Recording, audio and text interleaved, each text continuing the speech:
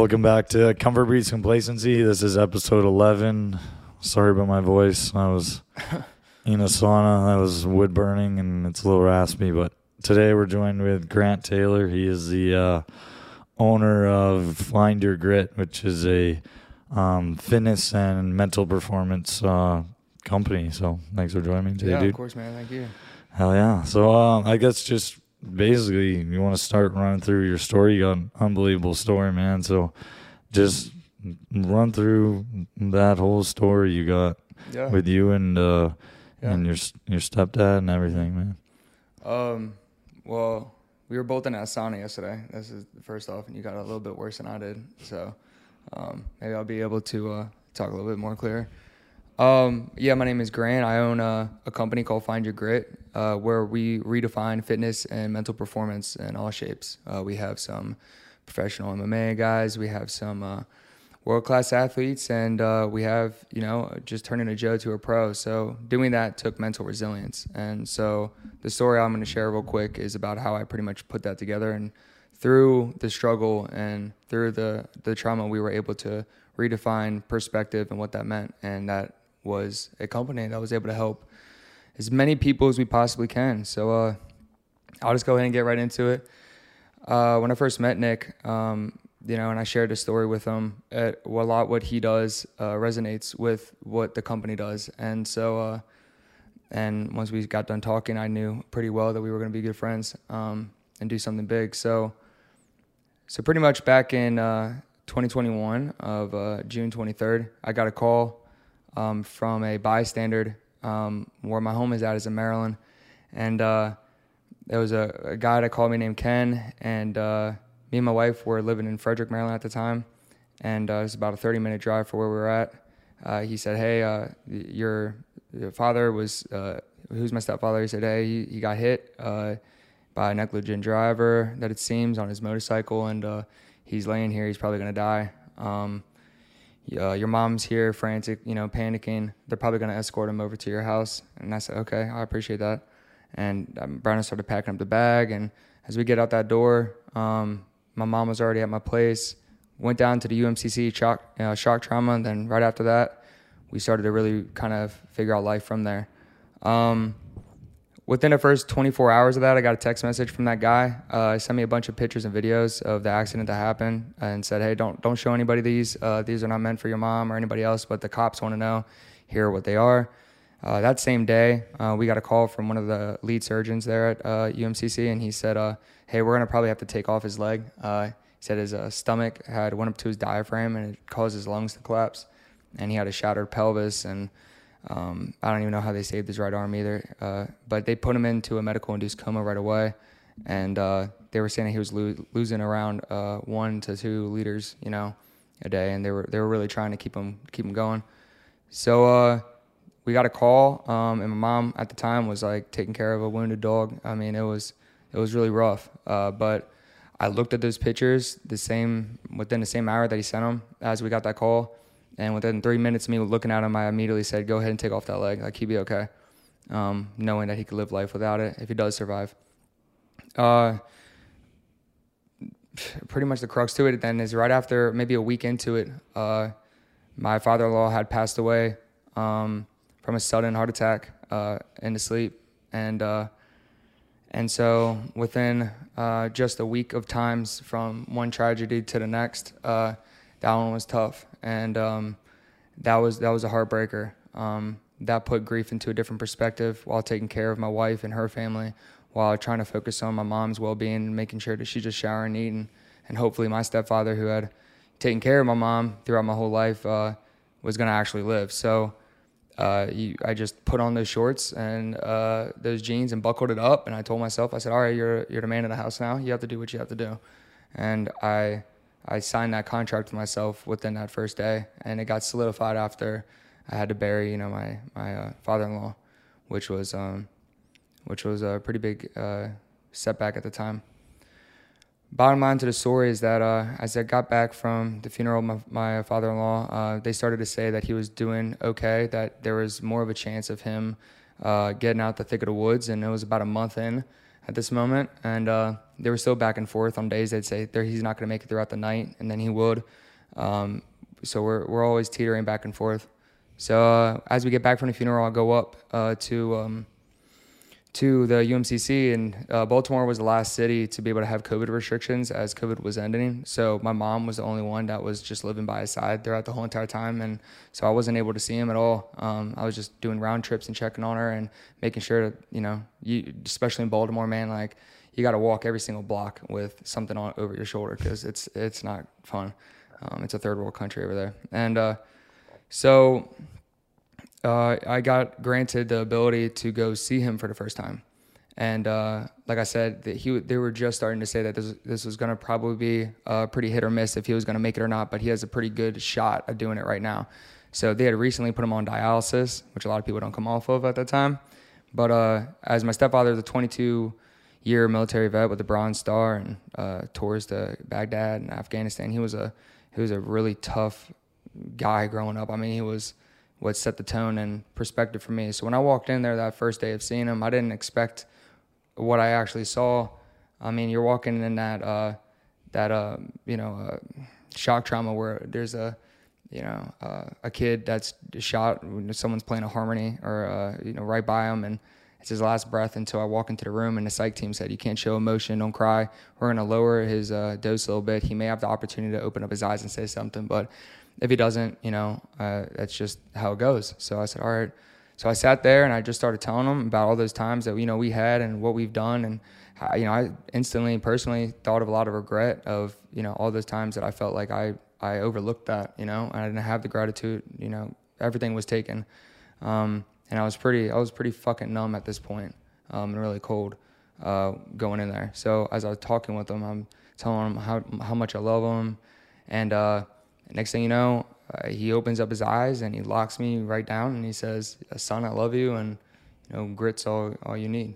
And before I could even get a word out, his eyes went right back to his head, and that was it. So I was pretty confident that was going to be his last words to what he said to me.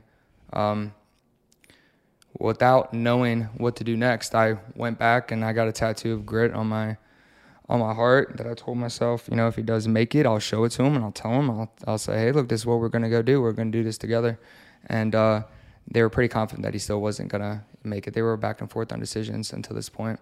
So I went back home that same day. I started, the VA didn't do shit. We didn't get a lot of, the woman that did it walked away with a $750 fine for the negligence of the cop as well. So she was not given a sobriety test or any type of any type of test to try to check her BAC or anything like that. So we got pretty screwed on that aspect. So we started doing it ourselves. So I just look up YouTube videos, man. I had a job, out of college, set up, and I was working down the ladder, and I quit it on the spot after that day. And I just started doing it myself. So afterwards, I started building up, their whole house, make it ADA compliant just in case he was going to survive, and he did. So then he said, hey, fast forward, he's coming back home, but he's paralyzed from the waist down. So now without a leg and paralyzed from the waist down, he has some external fixtures outside of his right arm, and we have to every couple hours, by the time he gets home, we rotate him side to side, and it took the whole family. It took my wife as an occupational therapist to really step in and help with those day-to-day kind of, tasks. And someone like him to get a UTI is death-threatening, and it still is now. So anyways, he went through a lot of ups and downs. The team told us, take out all weapons at the house. He's going to get depressed, probably suicidal. We don't know how he's going to take that the paralysis from the waist down, but he's okay with that leg being gone. I said, all right. So he's not wanting to talk a lot. A couple months went by. I started training with him more, dialed down on as many certifications as I could possibly get in the time, and focused on his training and contractions of his quad and of his ham, which he had a separation from his T11 to T12, so he can't feel anything from the waist below. So I was really focused on neuromuscular connectivity, being able to, like as you do, you were talking about, doing your swim, you give it to your shoulder, then you give it to your lat, then you give it to, someone else, make a compound movement out of something that's, ruminating and still going and going and going. So, I would train with him like that, and functional movement was how I got that done. And one day, he was real depressed. And I remember telling him, I said, look, man, I could care less about what the doctors say, man. I said, you've been through too much shit. I said, you've made it out when people haven't, and I'm not going to let this take you out. And so I said, we're going to walk again. And he looked at me that same day and he said, no, man, I can't. You know, the doctor said I'm fucked, you know, I'm paralyzed. And so after getting pretty pissed off at that moment, and this was already with a lot of training under our belt, I would grab his thigh and I would squeeze really, really tight and have him do contractions as much as he possibly could. Obviously, there was no contraction at the time, but it was just pairing that up again. And that same day, he started tearing up, and I told him, I said, man, you got to lift that leg now, man. You got to lift it right now. Come on, let's do it. And he skyrocketed that leg, and we were so shocked. And he shot that leg right up, and it was contracting his quad like he was supposed to, his hamstring as well. And this was on the residual limb. So afterwards, I told him, keep going, don't stop. And we went back to UMCC that same week, and they told us, this is a miracle, as you weren't supposed to make it in the first place. And now that we can identify it as a non-complete. So we don't know what to do. This could be this now, or this could stay the same way, or you can get better. We have no idea, but would you want to get a prosthetic and cut up the leg higher? I mean, we were like, shit, yeah. Like right now, like, can you do it? Like, we were very much so pumped and ready to get going. So anyways, that's what we did. From after that, we kept on going. We kept momentum up high. Things were going good. We had a couple of close, deaths in the family. Follow that up, which was a weird time for everything right now. But when I started going back, I just wanted to help. I wanted to be able to connect the miracle, be able to connect functional movement to compound movements, to focusing on more than one perspective and what people ignore the most. And it's not sexy, but how many functional doctors do you know? It's like, put you on a pill and tell you to come back to me every 3 times a week, or let me show you how you can fix your scoliosis, like something that's almost seems like way out of pace, way out of mind to be able to fix. Yeah, it's everything is possible, and everybody's different. So as we started to help others through it, we got a spot on the NBC. They reached out, and Peter Alexander, who's a presidential journalist, had reached out and wanted to hear more about the story and who we were. And it took off from there, starting a company and now a nonprofit, Trauma to Triumph, to help adaptable equipment to anybody with needed. It has been a blessing. It's been really, really incredible to have a lot of growth from this, and being able to help support others in the same position, know that you're not alone, that finding your grit is finding your reason why. And that's what that word ultimately meant to me. At the time, I didn't, but now that word is what's so close, is find your reason why, to why you want to get better, why you want to be healthy, you're a better son, better daughter, better mom, better dad. It's be a better you and figure out why. Get to the root of it, and we help be able to physically do that and mentally do it. So that's the company, and that's the story. So hell yeah. Yeah, I know a lot of my endurance things, you really have to know your reason why, because if you don't hold that close to your heart in the thick of it, you're going to quit, right? Like, That's the thing that keeps you going. How would you say, for people who might not have gone through that same type of experience like you went through, or they might have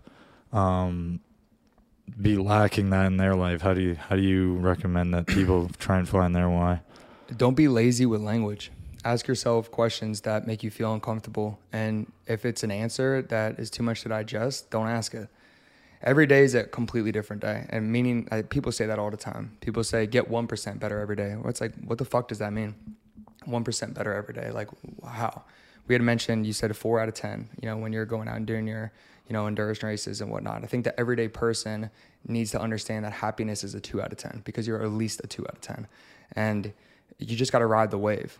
Tide goes low, you don't get pulled out by current. The highs aren't the highest, but the lows aren't the lowest. It's understanding that suffering and fair perspective is with everybody. I think a lot of people focus on distractions and think that they're coping mechanisms, and they're not. And like I said, it's not sexy. I'd make a lot more money selling a pill for 10 grand or this bullshit, saturated stuff that you get online to be able to give you a quick fix. It's not a quick fix. It's not temporary. And I think people love temporary solutions. So what I would say to someone is that, what is the root cause of why you want to lose? Let's say, for instance, I have a housewife come in and she's like, Grant, I just want to lose 10 pounds. I got a wedding in, a month I want to go to. My first thing, on a very lack of better terms, would just say to her, why? Yeah, she's like, well, I want to look good. All right, well, that's good. All right, well, what's your problems? But why? Why? Next thing you know, people just want to spill it out. It's like, well, I'm insecure, I'm insecure because I feel like, I've been lacking at self-control for a long time. It's like, okay, I got one thing. All right, self-control, accountability.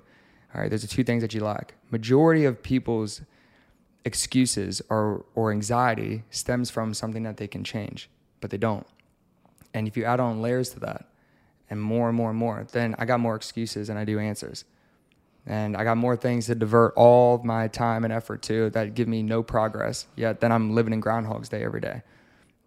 There's nothing from that. There's no happiness, there's no success, and there's sure as hell no word for suffering in that. That is just an everyday loop. So I would tell a lot of people, don't be lazy with language.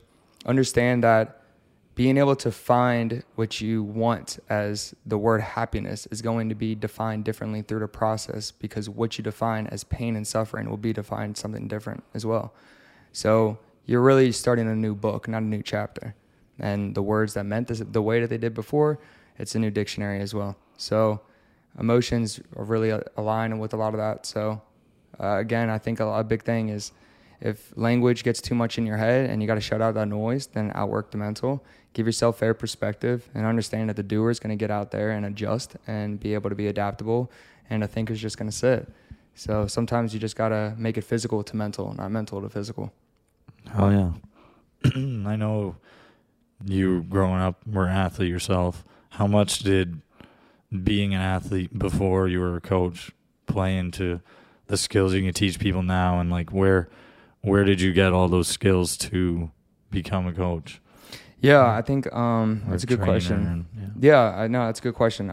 Growing up, I was an all-around. I played all different sports. I think I found a love with football and wrestling, and I've had 3 ACL reconstructions from 9th grade, 10th grade, and 11th grade. That still led me to have a competitive career in wrestling as well. But all being back to back, it was pretty tough to kind of keep that going. I think I let a lot of people down, family-wise, and especially my friends too, of the ability of success that they were banking on me having without those injuries. But that did more for me than any sport that I ever played.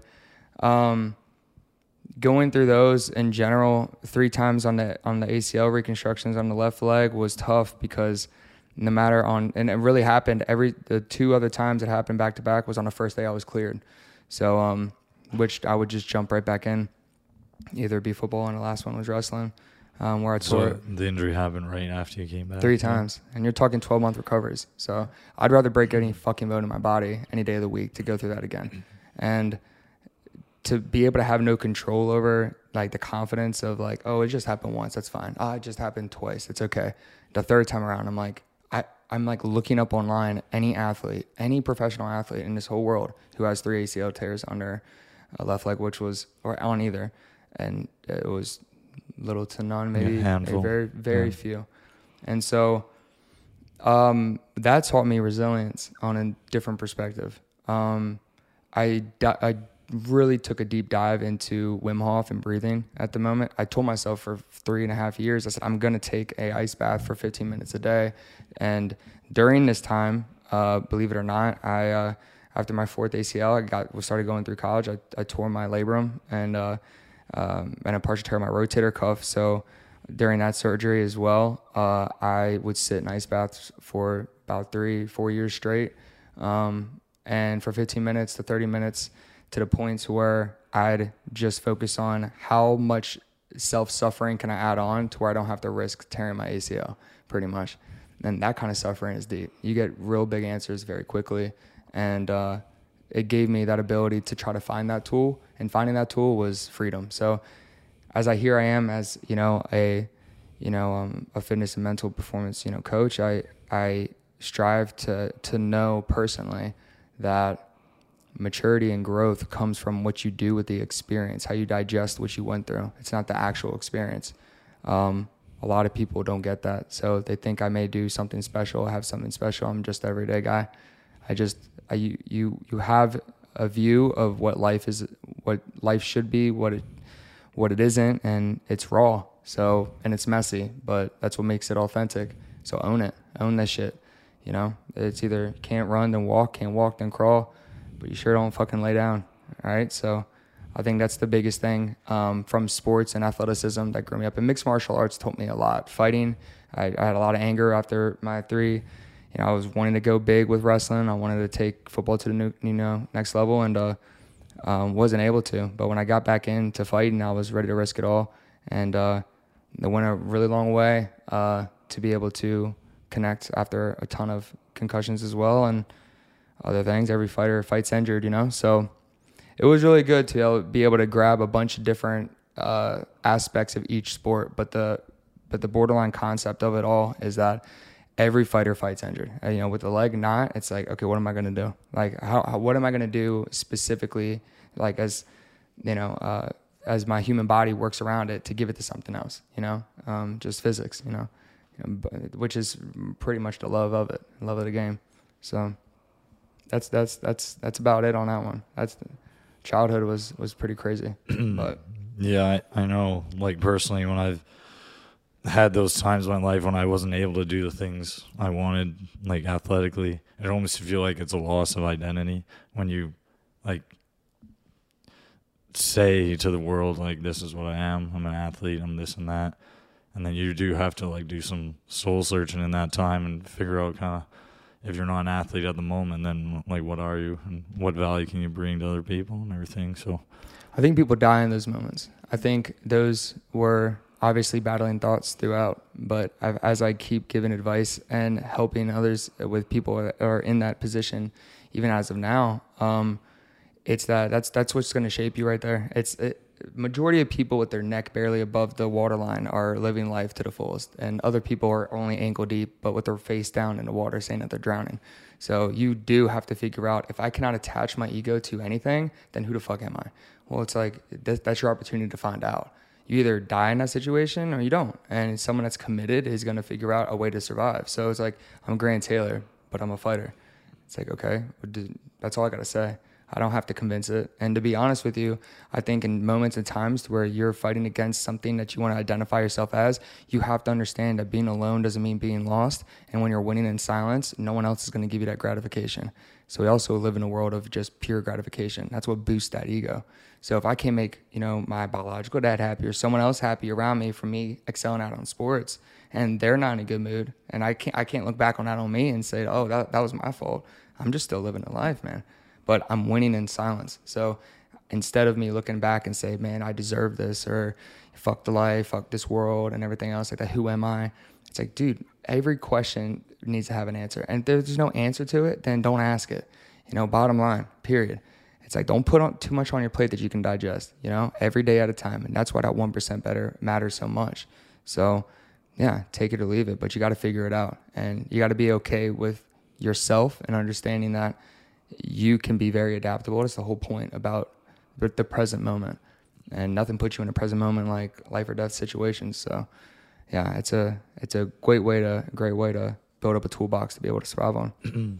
Yeah, and what type of, I know you train lots of different people, from everyday regular people just trying to lose weight to MMA fighters. What's like values or characteristics in these people that are good, and what's like something you don't like to see? Like, what's a good person to train versus somebody who's like not really good to train? Someone that's good to train with someone that's not really good to train. Well, I mean, commitment is everything. So first off,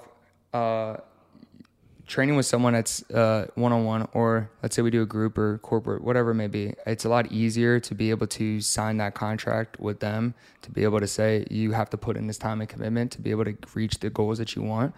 And but my standard of how I do things is based upon what's going to make you successful for the long run.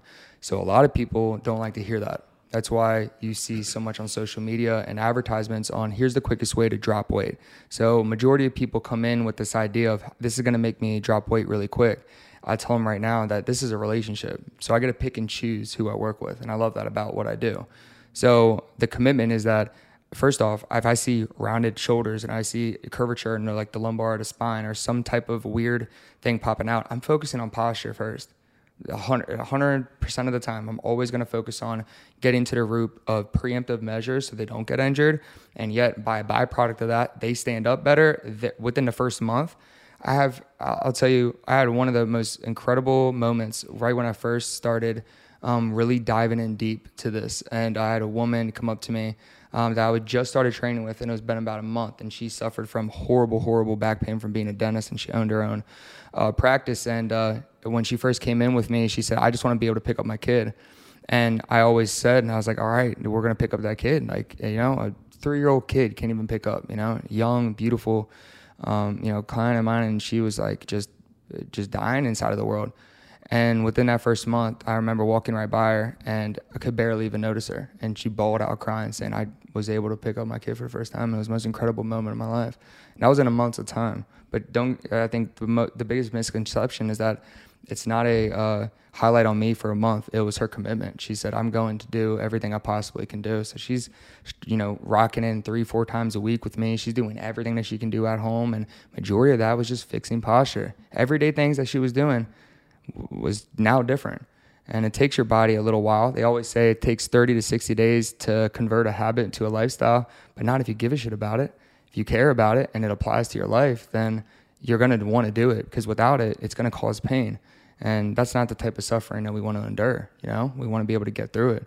So to be able to explain that to someone, no matter who they are and the commitment level to it, it's how much are you willing to let go to be able to invest, and how much you're able to gain. And what you're letting go needed to be let go. You're not holding on to it is what's holding you back. That takes time. That can take some months and even years. So I've seen a lot of it. So, but the commitment's deep. So I don't train people for that, for the quick instant gratification and temporary fix. You're going to be able to train your kids on what, we're able to find with each other. Yeah, that's so valuable, I feel like. And, I know personally with like the endurance stuff, a lot of it's more mental side of things, even more than the physical side of the training. For your clients or you personally, do you implement a lot of mental skills like visualization, keywords, just things like that? Like, can you talk about kind of that side of the training that you implement in your own life? That's the biggest side of it. A lot of people have different ways to be lazy with language and or don't paint the picture for themselves, meaning that if you're pushing that pen and you're moving it towards a direction, it's great, but what's the actual purpose? And what I mean by that is that the mental side of fitness and performance and life comes from you being able to bank on your default system, like your subconscious. So when I say train your subconscious, it's not like this woohoo subject. It's like, if you're going to train situational for racing a race car professionally, it's like, all right, you got G-force going against you. You have, bruising. You have all these different types of aspects to it. How can I maintain all these different things just in one line? The mental to it is understanding that the subconscious needs to get trained to automatically turn on other helping groups of muscles, fitness-wise, like physically. So then when confidence is rooted from you not getting injured by now progressing from barely being able to put on pants to hitting like a 60-inch vertical jump, within a short period of time, it's like your body is going to endure more of the physical impact, but that's the point of focusing on the functional training first. So then they don't have to worry about any type of residual pain or refractory pain from where they're going from. The mental from that is huge. That's what I mean by giving someone like the green light to be able to say, what do you want to do next? It's an incredible subject to talk about mental, because as I watch other personal trainers and other gyms that are very saturated between what's sexy and sell. It's like a car salesman, but some of it becomes so naive and so just dumb to me, because I look at it, it's like, oh, I'll change your tires and I'll make your car run faster, or the paint of your vehicle. It's like, dude, just pop the hood. Let's figure it out like right away. So when you're able to bank on having a vehicle as your body to be able to endure whatever terrain it's going to have, well, then now we're just focused on the engine. It clears out more room for the subconscious to be opened up. So when I ask questions, and we've already worked with months and months of, stuff already banked up. Now you feel good. Now you're rolling. Now you're excelling at whatever sport you do or in life. Now it is appropriate time to open up that can and be able to say, mentally, this is what we're able to get through, and this is how we hold it for the longevity of life. And people are different. So analogies, when I paint the picture, being able to move the pen in the right direction. I always tell people, and I say, look, something always sticks. I think that's the biggest part with variety. People get lazy with language, and I've said this, a lot so far, but it's true because, if you can't engage your lats properly, which a lot of people don't, and that's just a regular muscle. It's a big muscle group, but yet it does a lot of work. It's not like your rhomboids or, you have teres minor or major, these very small group of muscles around a bigger group of muscles. That's what I target, the smaller group. But if you don't know how to engage your lats overhead down to the transverse, we can't go anywhere with that. Like, I'm going to have to put you in a bad habit to get you your results. But then someone in life is going to have to break you back out of that, or you're going to be a subject to everybody else at the pharmacy. So it's like, we got to break you out, make you physically understand how to neurologically connect that muscle group, and then say, oh my God, like, I've had shoulder pain my whole entire life from swimming. And now with my lat involved, my shoulder doesn't do as much. Like, I feel so much better without it. That mental of being able to connect, I tell people, hold a pizza. And one client may be like, oh my God, like, my lats are on. It's like, okay, nice. Like, more specifically, it's like I'm targeting it. I'm giving him workouts. I'm constantly pushing him through the mental ability to connect it. That's what functional movement is. So on a short-term scale, you come in, we're training for 3 months, 2 months. Every workout that we're doing, I'm explaining why we're doing it, making sure they feel what we're doing. And afterwards, when they're sore, their biomechanics, well, everything that's going down the line of the note-taking is that they're mentally connecting every muscle that I need to connect specifically towards their body. So then mentally, when we're talking about motivation and momentum, it's like the completely two different words. So they have already established momentum. They've already put a hard drive in, and it's already accumulating more and more and more data. Well, what's going to stop them? You take away all excuses and you leave just facts. No one could be possibly sitting there telling me, oh, Grant, I can't because of my shoulder pain back in 2010. It's like, all right, Jim, chill out, like, relax a little bit. Like, let's go ahead and get back in there. You know exactly what you got, what you have to do. So the mental can be a lot of different things, but it's applied to everybody. Hell yeah. For sure. Hell yeah. And I guess what advice would you give somebody who might be in a position similar to what you were, who wants to have their own business like you do, or even just the health side of things, like mentally clear, having a stable life and like having a life that they're excited about living and working towards something? So with your question, I would say majority of time, a lot of people want to be able to find, you're saying on the health side of things, like with someone in an entrepreneurial mindset. That's what I would say. Yeah, just advice to somebody who either wants to be having like business and success like you have on the business side of things. I feel like it's a lot of the time goes hand in hand with health. It does. Or just somebody who wants to find their grit. No, that's a really good question. Sorry, I was just trying to make sure I got it right. So that goes along the way of like what I just ended on that last one. If you can bank on your body physically being able to adapt and be versatile, then all you got to pair up is being a visionary. People talk about manifestations and visionaries. When you're confident that your body's going to react differently, then there's no more survival mechanism, and anxiety has a different word. Why people don't take the entrepreneur route is because they don't bank on themselves. We also live in a system that is based upon research studies that will deter you away from it. So what I would say is trust on what makes you most confident. Trust that you can bank on yourself. That at any moment in time, that if things go south, that your body and your mind are going to pair together simultaneously to be able to adjust and be able to adapt. And you can't paint a house with a screwdriver. So the more tools that you have to be able to use, and in the middle of being able to figure out, well, what do I want to do? What do I want to do in life? To me, fair perspective was knowing that I'm just trying to make it to the end of the day, bottom line. And that came on as a strong, potent mental survival mechanism that was created to just take care of everybody else around me and keep going. It was just breathe and survive. So I made it to the end of the night. I was like, all right, like, it ain't bad. Like, I feel good. I'm not worried about yesterday, not thinking about tomorrow. So when I talk with people, I think what I tell them most is take it slow, take it in doses, because the doses are a lot more potent when you take them in smaller chunks. And the distractions are easily applied by taking too many big things at once.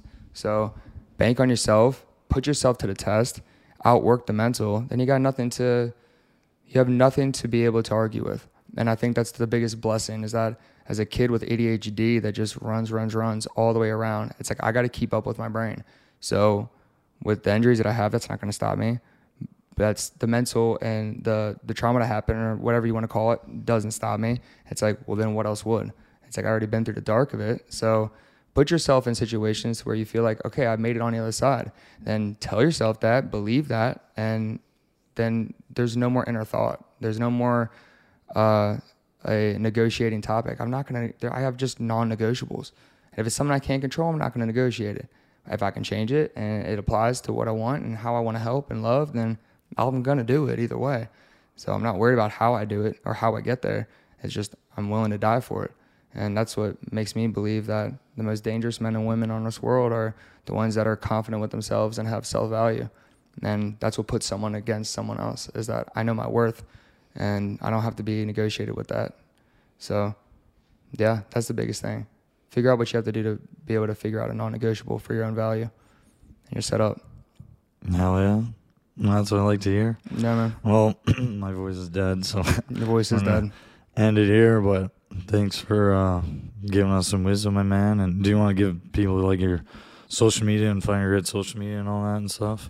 Yeah, if people want to reach out, like I said, we're based out of the DMV area. Right in Potomac Vistas outside of DC. It's find.your.grit on Instagram. Our website is findyourgrit.com. And we got other sources of our podcast and website and merch and whatnot too. So stay tuned and see what we have to offer, because we got a lot of good things coming up around. So we're looking forward to seeing where growth lies. Yes, sir. Well, there we go. That's episode 11 of Comfort Breeze Complacency. Grant Taylor, brother. Of course, man. Thank you for having me, brother. Appreciate it, man. Keeping us bad.